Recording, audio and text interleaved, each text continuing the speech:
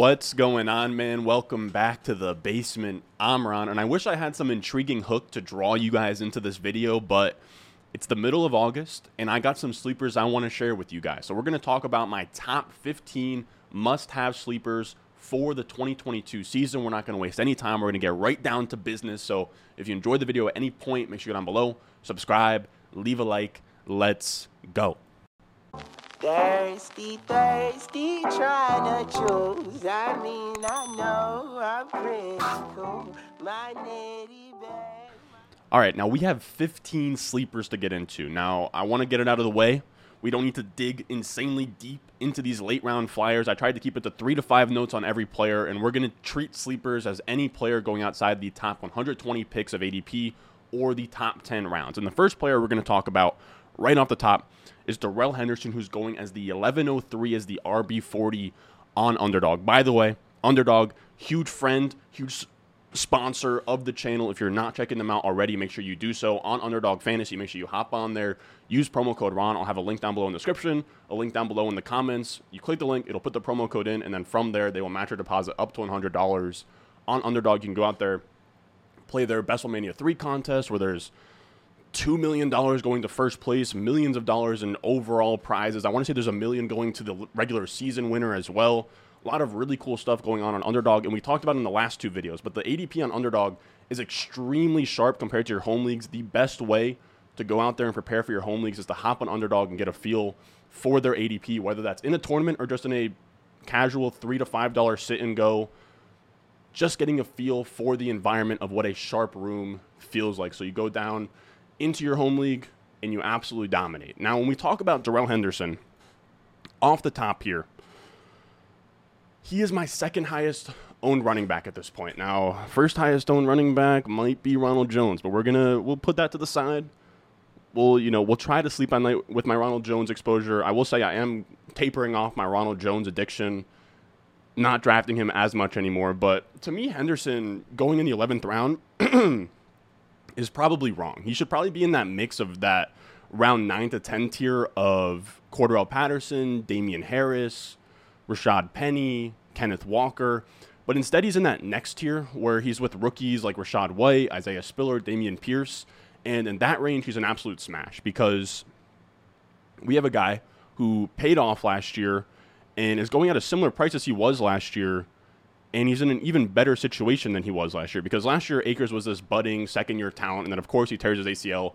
Henderson flies up draft boards. But before that, he was going in this 11th, 12th round area as well. And this year, instead of a young, budding Cam Akers who is going at that 1-2 turn, we have a Cam Akers who's going at the 4-5 turn, coming off an Achilles injury. And at this point, as much as I love Akers, I loved him as a prospect. I would have loved him last year if he stayed healthy. We're heading into year 3. And we don't have a true breakout yet. We have a couple of 20-carry games where we saw in the playoffs last year. They really fed him. They saw his rookie year. We really saw them feed him as well. But we're yet to see a true breakout or true mind-blowing efficiency from him. It's just been volume. But we know that McVay uses whoever his lead back is as a bell cow. We saw that last year. Akers, Henderson, Tony Michel, they all had their own little stints of being the main bell cow on the Rams. Now, if Akers goes out there and he's inefficient like he was in the playoffs, or he re-injures his Achilles, Henderson would be a top 12 running back in that role where if McVay shifted things to Henderson, he becomes the bell cow. Again, high-powered offense. He was the RB13 last year before his Week 10 injury in that same role. So we have a guy who is a stud handcuff, and then we also have him drawing live to just work in a committee where McVay doesn't usually have committees, but with the Akers injury, it would make some sense. You also get the benefit of the idea that Darrell Henderson can work in on passing downs, and you only have Kyron Williams and Jake Funk behind Darrell Henderson, so there's not a lot of competition for that RB2 spot or even that RB3 spot, which means the minute Akers goes down, it's going to be the Darrell Henderson show, and I think that Akers is more likely to go down or get benched than your average running back just because of the Achilles and because we haven't seen him truly break out and be a really good running back. Like, as much as I love Cam Akers and I love his upside, there's a chance that he's not that great, and he himself is kind of like a Darrell Henderson where he shouldn't really be a bell cow at the NFL level. Now, the next guy we'll talk about here is Justin Fields.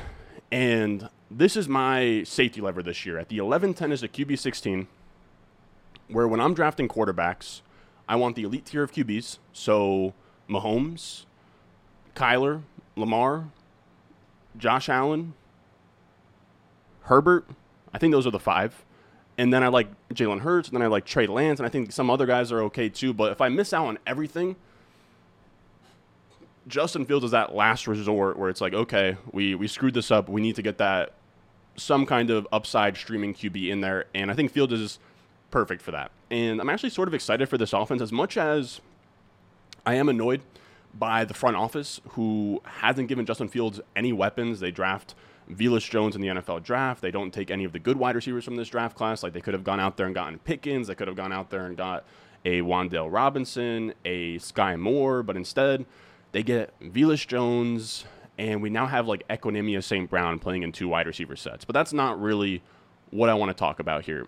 The reason I'm excited is because I think from a scheme perspective, so not GM, transactions, decisions, all that, but I think from a coaching standpoint, they're actually pretty exciting this year. Where we had Matt Nagy the last, I think like 2-3 years, 4 years, who's been absolutely awful. Anemic offenses kind of reminds me, I wouldn't say as bad as Adam Gase, but somebody like that where they're just like super stubborn and their offense isn't efficient. Like last year, he had Justin Fields as his quarterback and he refused to design any run plays for him, wanted Andy Dalton to succeed. It was just a really weird relationship, but it does feel like this new coaching staff is coming in here. They're buying into Justin Fields, and you have Luke Getsy coming in, who was the offensive coordinator for Mississippi State in 2018, and then the passing game coordinator for the Packers from 2019 to 2021. He's going to bring in some LaFleur, McVay, Shanahan-type schemes for this offense. We're going to get a lot more modern offensive playbook, which we really like. And then we also have 1 year where he was the offensive coordinator at Mississippi State in 2018, where he had a mobile quarterback in Nick Fitzgerald out of Mississippi State, who led the team in rushing with 1,100 rushing yards that year. And we already have seen a spot where this offensive coordinator has experience with a rushing quarterback. It wouldn't shock me at all to see Justin Fields be more catered to in this offense, where as Matt Nagy almost tried to shoehorn Justin Fields into the same exact offense that he was running with Andy Dalton, which we know isn't the move, right? The same thing that happened with Lamar Jackson, right, where they had Joe Flacco before him and then Lamar came in and they completely changed the offense. I think that we're drawing live for that kind of shift here, where we can see more designed quarterback runs, quarterback powers, read options, RPOs, a lot of really fun stuff if Luke Getsy is any kind of bright spot at offensive coordinator. Now, the reason we like Fields is because Konami code upside. When we talk about those top 6, 7, 8 quarterbacks that I like, Lance runs, Hurts runs, Lamar runs, Kyler runs, Justin Fields also runs. He had a 100-yard rushing game versus San Francisco last year. He had 3 games over 20 points. He has really high weekly upside. And Justin Fields, I think, just as a whole, has a lot of upside just because he was a really strong prospect coming out. Now, I know this is a chart that only really comes out on this channel during Dynasty season, but I think that it is applicable to Justin Fields because he's only in year 2. So prospect profile still matters for a year 2 player. And I have a prospecting database, right? It's a prospect model, and you can come out with your prospect tier as a quarterback: elite, gold, silver, bronze. Justin Fields is elite, which I believe hits top 12 quarterback seasons 75% of the time. And then he also fits the Konami code QB archetype in my database, which means that he hits my highest rushing thresholds in college, which is really strong because rushing in the NFL, as much as it is physical, right? Justin Fields ran a 4.4. It's really tendency more than it is athleticism. If you look at Andrew Luck and Cam Newton, they had the same 40 times, but Cam Newton is, of course, Cam Newton. And Andrew Luck wasn't a complete pocket passer, but he wasn't going to go out there and rush for 1,000 yards and 10 touchdowns like a Lamar or a Cam Newton. So Fields fits into this bucket of elite prospect and Konami code rushing quarterback. And this is an elite tier to be in, because if we look at every elite Konami code QB in my database, this is the entire list. So you have guys: Mahomes, Newton, Josh Allen, Deshaun Watson, Lamar Jackson, Robert Griffin, Kyler Murray, Marcus Mariota. If we take out Justin Fields and Trey Lance, which I think is fair to, they're only heading into year 2. We have a sample of 9 quarterbacks. The only one to not hit a top 12 season is Tim Tebow. The only 3. So we have 8 out of 9 hitting a top 12 season. We have 6 out of 9 of them hitting a top 5 season. Only Kyler Murray hasn't had a top 5 season yet, but I believe that actually might be wrong. So chill on that for a second. But I think Kyler Murray did have a top 5 season. But like I said, him just being in this bucket is really good. Marcus Mariota, his second year, had a top 12 season without even being an elite passer or anything. Remember those offenses where Derrick Henry wasn't even the starter? I think he was throwing to like Delaney Walker and a young Corey Davis, maybe even like a Tajay Sharp was on that team. He didn't really have a ton to work with, but he got there in rushing upside alone. So even if you don't think that Justin Fields is going to be a good quarterback, it wouldn't shock me at all if you had a Marcus Mariota type top 12 season in year 2 where he just gets there on rushing and maybe like low 20s passing touchdowns. That'll get him there just based off what we know from Konami code upside. But he also has upside for more than that. We see all the time year 2 jumps in talent. We saw it with Lamar. We saw it with Mahomes. We saw it with Carson Wentz, Jared Goff. I love Lance, but at this point with Trey Lance, the cat's pretty much out of the bag, where Trey Lance is this known commodity as a breakout quarterback candidate. He's going now in like the 6th, 7th round of drafts.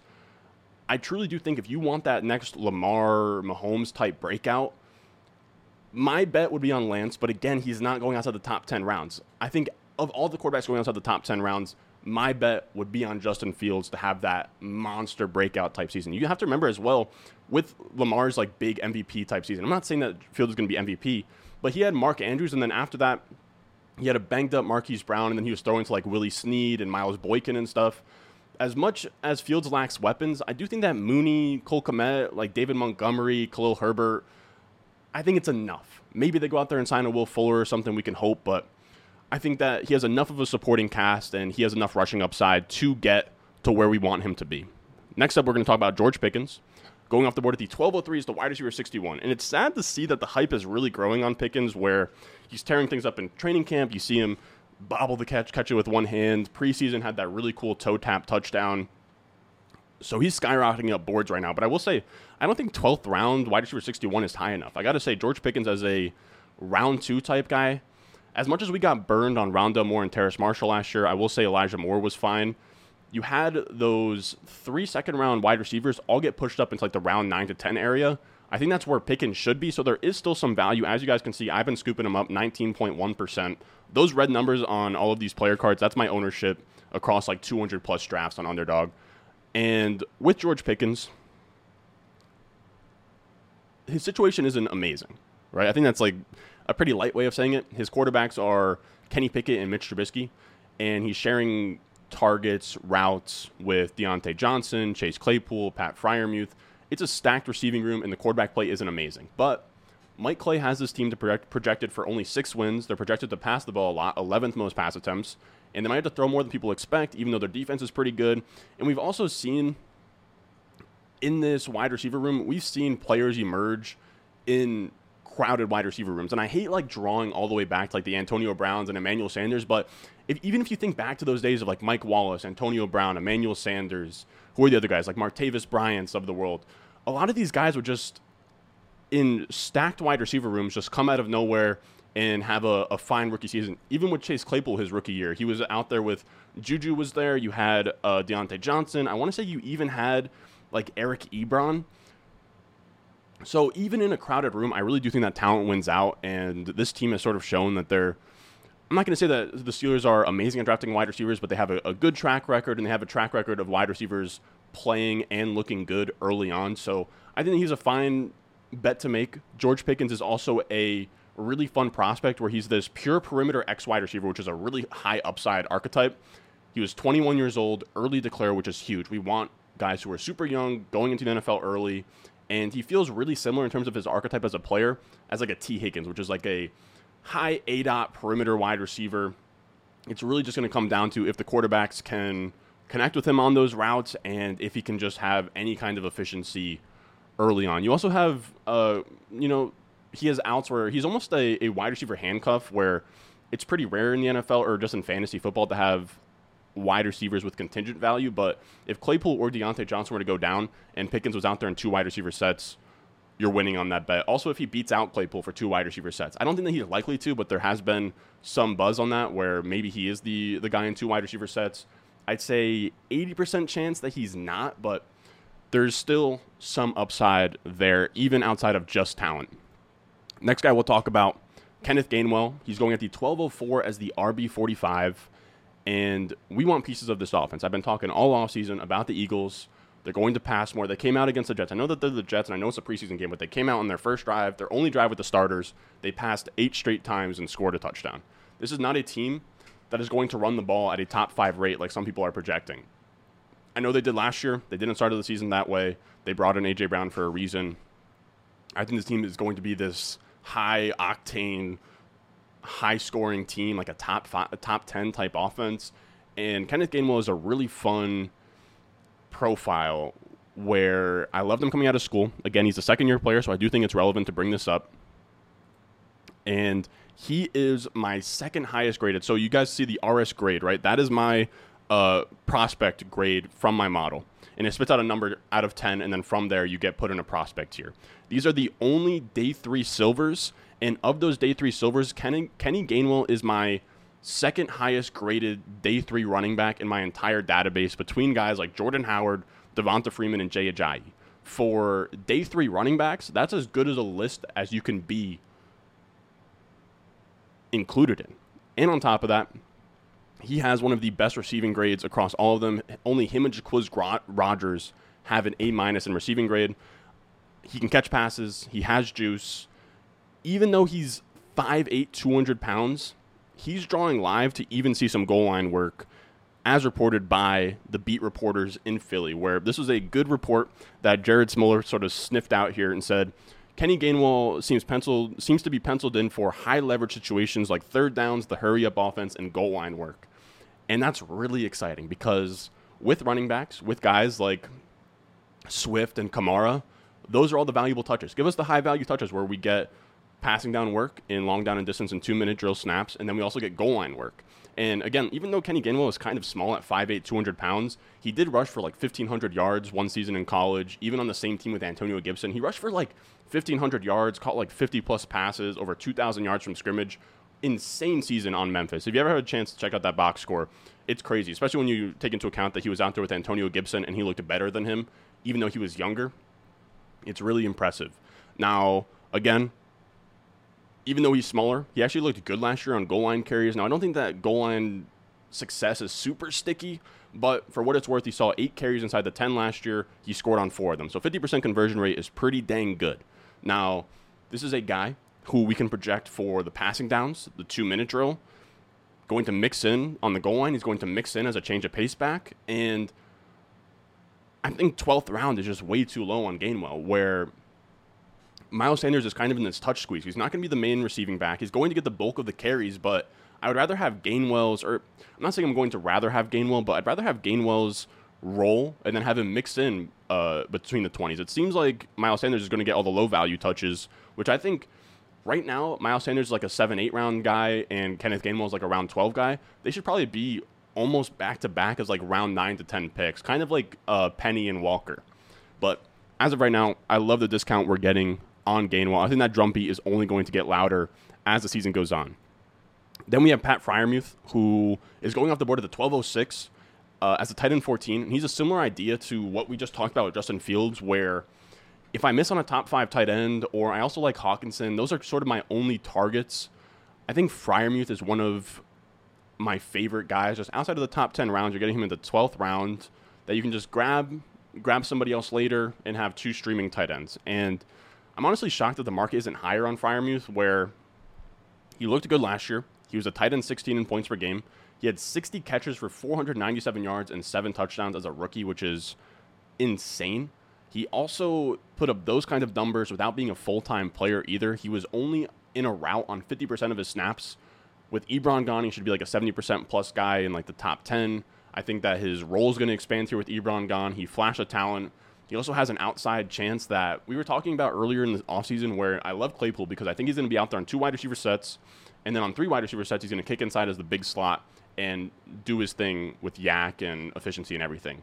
Now, there's an outside chance that Freiermuth actually sees a lot of big slot snaps. I don't think that he'll be out there in like 3 wide receiver sets, but kind of like almost like a Gesicki, where he's not playing so much in line, but he's kicking out as a big slot. He's drawing live for that. I don't think he's going to be the main slot guy, but I think it's an interesting wrinkle that his usage could get a little bit of a twist here in the slot in some high leverage type situations. Now, the next guy we'll talk about going into the 1208 is the wide receiver 64 is Jahan Dotson.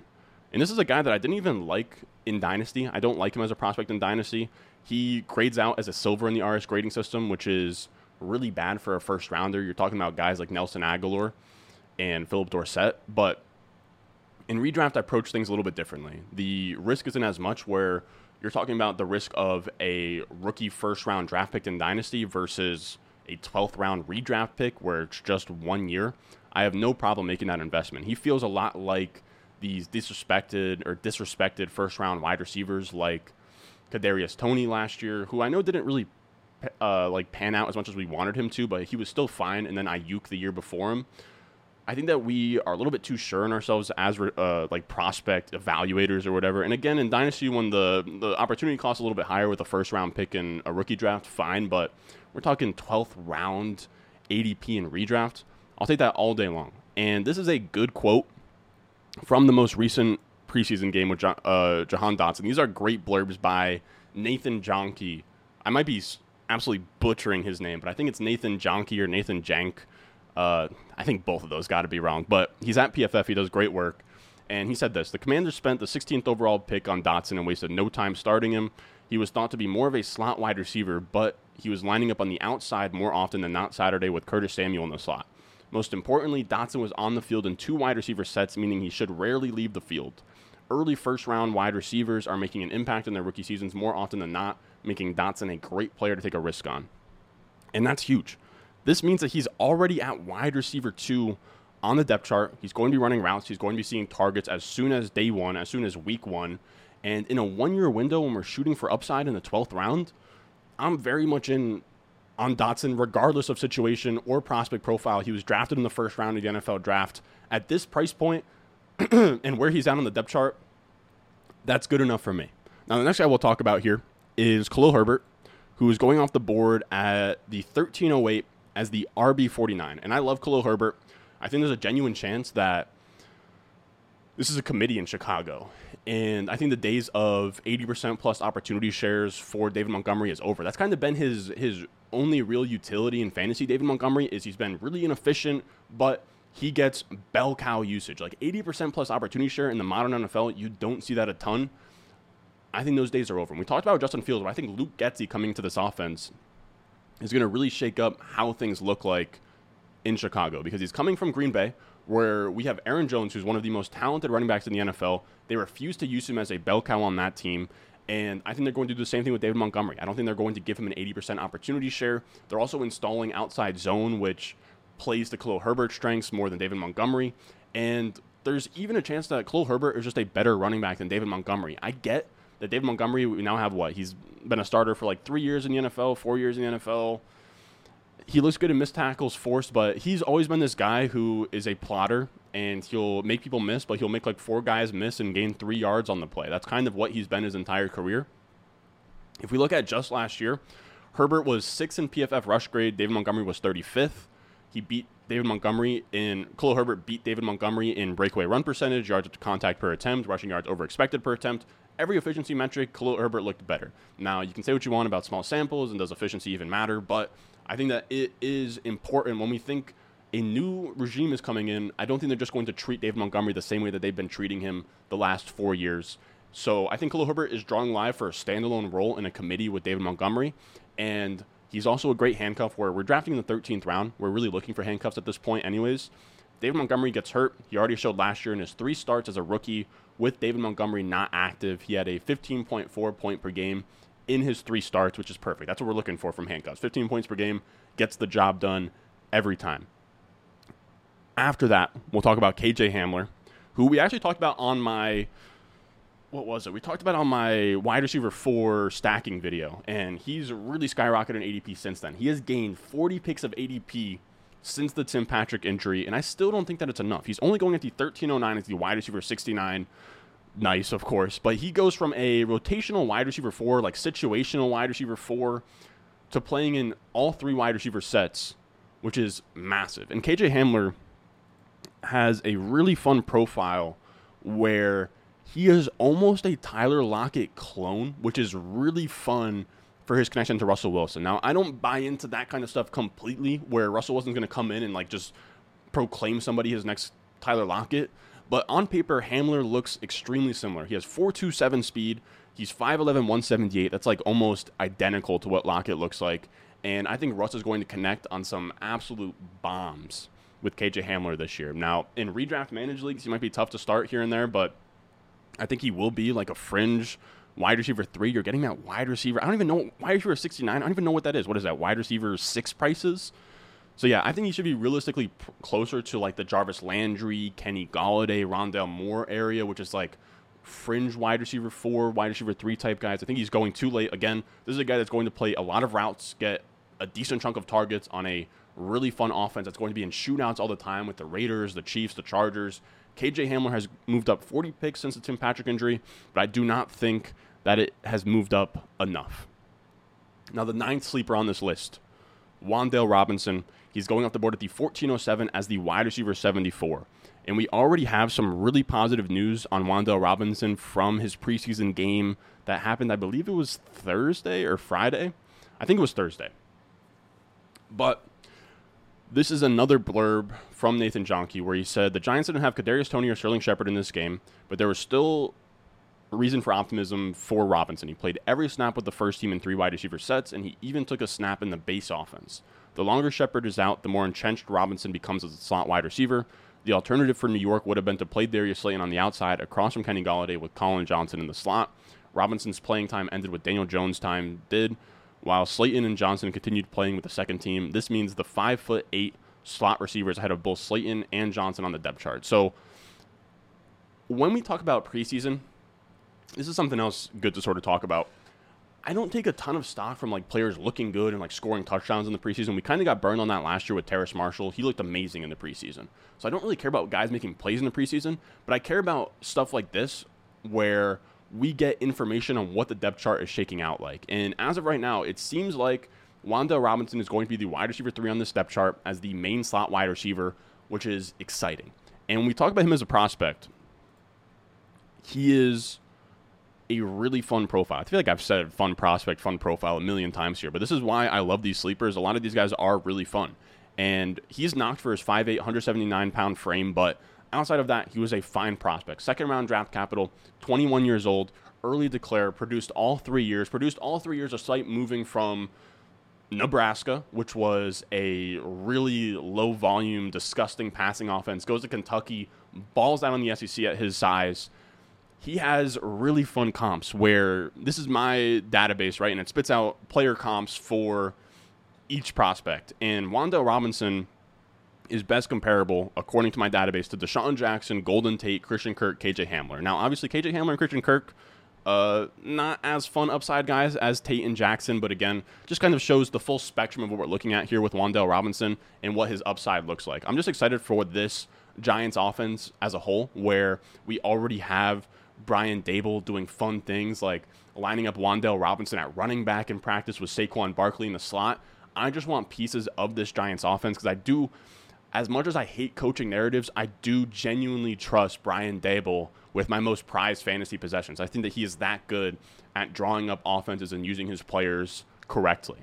Now, on this same Giants team, we're going to talk about Daniel Jones here, who goes off the board as the 1409 as the QB 21, and he is my safety lever for my safety lever, where if I miss on Justin Fields or I need a guy to pair with Justin Fields as like my 2 streaming quarterbacks, I love Daniel Jones right here.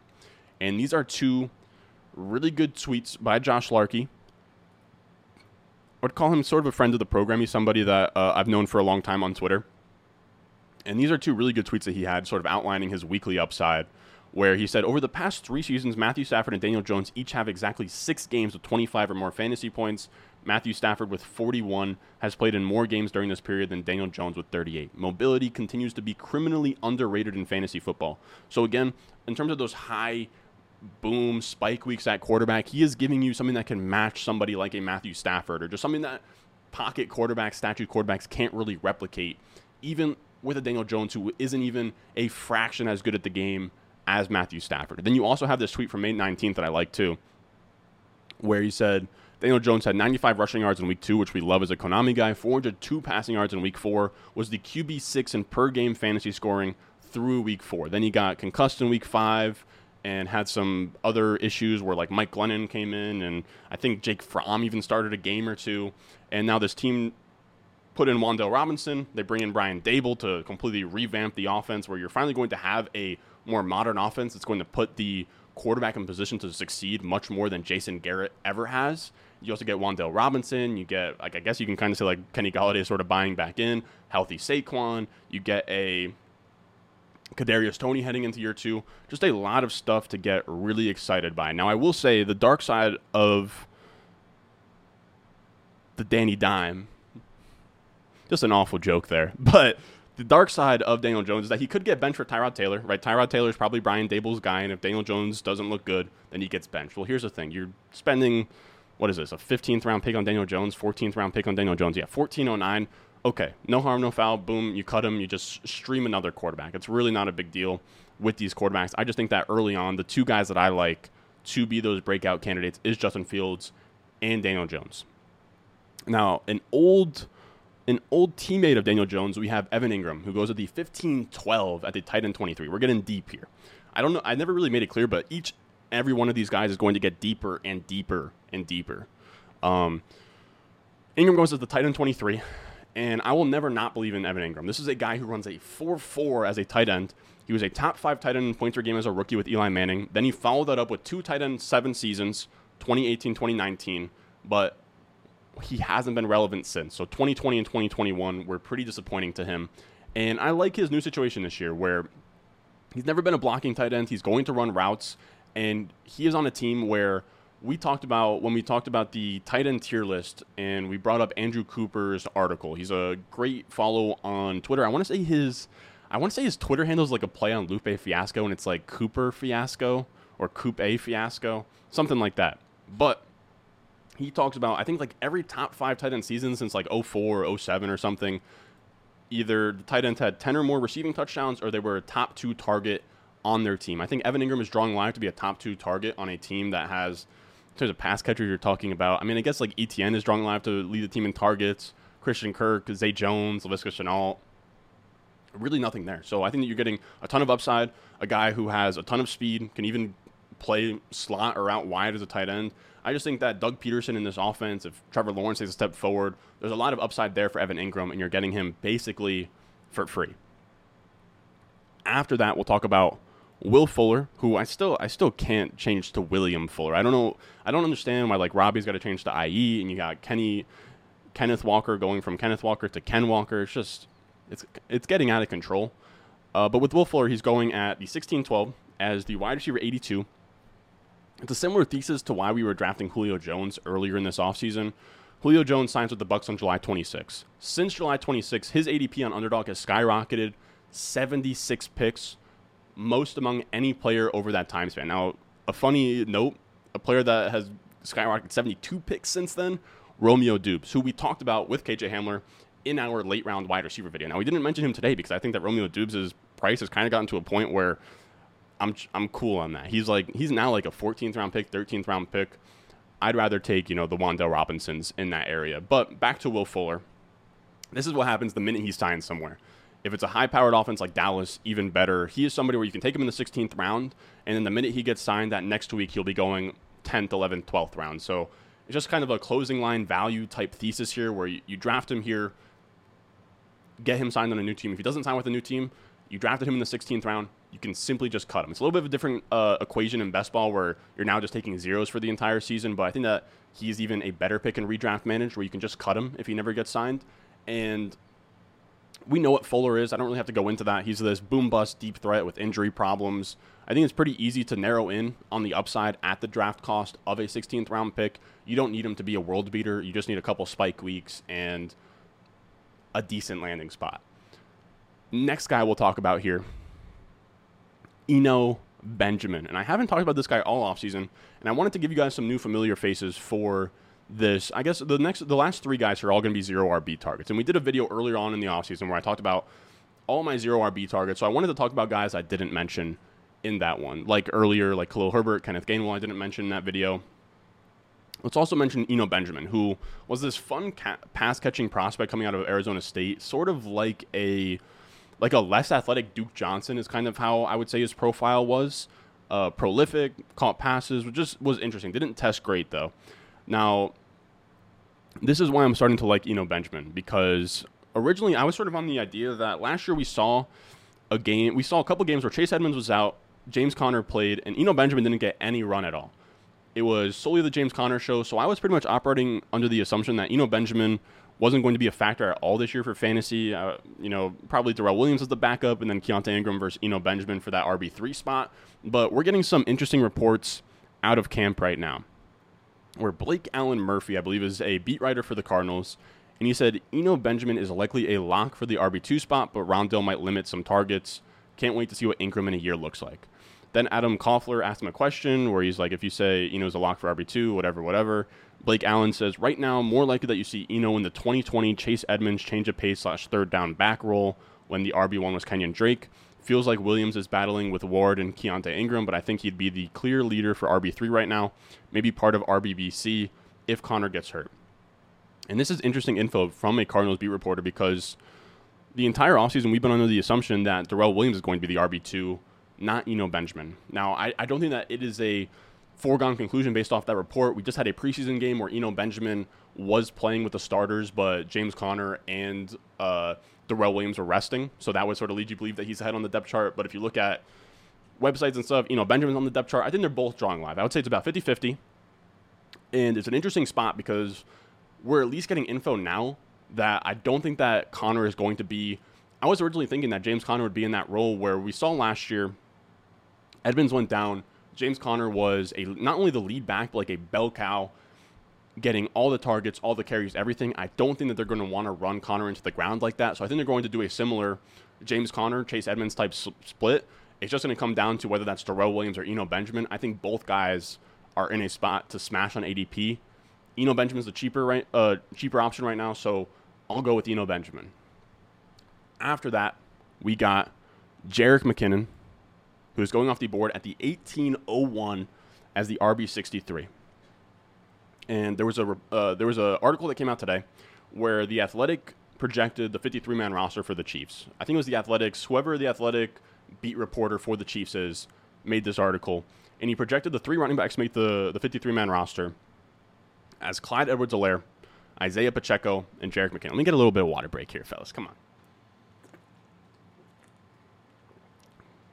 I'm out here playing hurt. I deserve a water break. But they're saying it's going to be CEH, Pacheco, and McKinnon. Right now, obviously, CEH is going to make the team. Pacheco has been this weird story where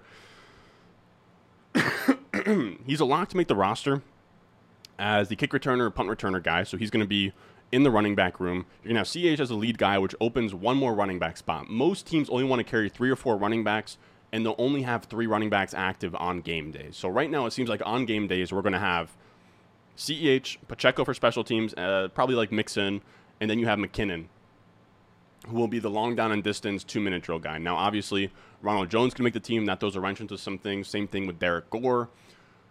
I know Pacheco has a lot of hype. His price is getting a little bit insane right now. I think, McKinnon goes at pick 205. I think Pacheco, last I checked, was going around pick 160. At this point, maybe it's better late than never, but it does feel like his price has gotten to a spot where I'm good. I'd rather take the cheaper option like Jerick McKinnon, where McKinnon is in this interesting role where he is going to be the pass-catching guy, right? So long down and distance, 2-minute drill. And he's going to be essentially in this offense kind of like a Nyheim Hines, J.D. McKissick type. Obviously, that's not priced in at an 18th round pick. And then on top of that, he's the upside where if CH goes down, he's drawing live to be the handcuff, not Isaiah Pacheco. I'd say they're both about evenly in terms of likelihood to take on that lead role if CH went down. But for that reason, on the league's best offense or one of the best offenses with the Chiefs, are going to be top 5 in pass attempts, touchdowns, all that good stuff. McKinnon is a great upside swing to take on that backfield. Then we have our last sleeper for today. I did not mean to go 40 minutes, fellas. Jeez. We have Chris Evans going off the board at the 1808 as the RB67, pretty much free. And he slipped a little bit here because there's been some conflicting reports where early on in camp it was like he's going to be the RB2 on the depth chart behind Mixon. Now it's looking like it's going to be Pirine. I still want to bet on Chris Evans. He's cheaper now, And he is this really explosive profile where he's coming out of Michigan, can catch passes, he's athletic, he's electric in the receiving game, which is huge because the main role for the RB2 recently on this Bengals team with Zach Taylor, what Samaje Perine has been doing, is catching passes. And I've talked about it a million times, but it makes my blood boil because if you look back to Oklahoma, Joe Mixon as a prospect, I'm telling you guys, if you look back to the game logs, the box scores, the analytics, as a prospect, Mixon is up there in terms of receiving prowess as a prospect with guys like Kamara, DeAndre Swift, any pass-catching back you want to name out there. He goes toe-to-toe with them in receiving yard market share in college, where he was this, I would almost call him Alvin Kamara to Samaje Perine's Mark Ingram in school, right? They both played at Oklahoma. But you look at last year, and Mixon was the grinder between the tackles like Mark Ingram. I'm not going to call Samaje Perine Kamara, but Samaje Perine was out there in 2-minute drills, in long down and distance, and playing as the pass-catching back when that's not even his role, really. So I think Chris Evans, if they want to keep Mixon as not the pass-catching back, I think it makes a lot more sense to have Chris Evans as that satellite type back. I think that's what they're going to be looking into this offseason. And he was electric in the receiving game last year. Chris Evans, now this is on a small sample, only like 17 targets, but of running backs with over, I think like 10 targets I did, he was 4th in receiving grade among running backs, which is really crazy. And he was top 5 in both slot percentage and wide percentage. So he was not only playing in the backfield catching passes, but he was out there in the slot, out there out wide. And that tells us that he is a really good receiving talent. But not only that, the Bengals don't really have a wide receiver 4 right now, where I kind of wish they still had Auden Tate. I think that would be fun. But after Tyler Boyd, there's really nothing on this depth chart. So Chris Evans is out there. He can be this sort of like gadgety slot guy. He can go out there, just be a standard satellite running back. I think it makes a lot of sense where Chris Evans is going to come in and be this electric playmaker to sort of spell Joe Mixon. That's kind of the story you have to tell yourself. Again, this is an 18th round pick. If it's a home league, you can just cut him. But he does have upside as this fun receiving option in this offense, and then also a fun handcuff in a high-scoring offense where if Mixon was to go down and Chris Evans was the RB2 in the depth chart, he would be a top 12 to 15 option in that scenario. Now, that's going to do it for us today, fellas. As always, if you enjoyed the video, make sure down below, subscribe, leave a like. I also want to say one more time, if you haven't checked out Underdog Fantasy, make sure you do so. I'll have it in the description. I'll have it down below in the comments. You click the link. It'll bring you there with my promo code already typed in. They will match your deposit up to $100 when you use promo code Ron. I'm telling you guys, the biggest edge you can get right now is hopping in there, testing out their ADP, just getting a feel for it, whether that's in a $5 sit-and-go draft or that's in the big Best Ball Mania 3 tournament where you get a chance to win millions of dollars. All of that is amazing on Underdog. I'm sure that they're going to have some more cool contests. We've already seen a Pomeranian. We've seen a puppy recently. I think we're going to get something here soon. It's been a little bit too quiet, so make sure you check that out.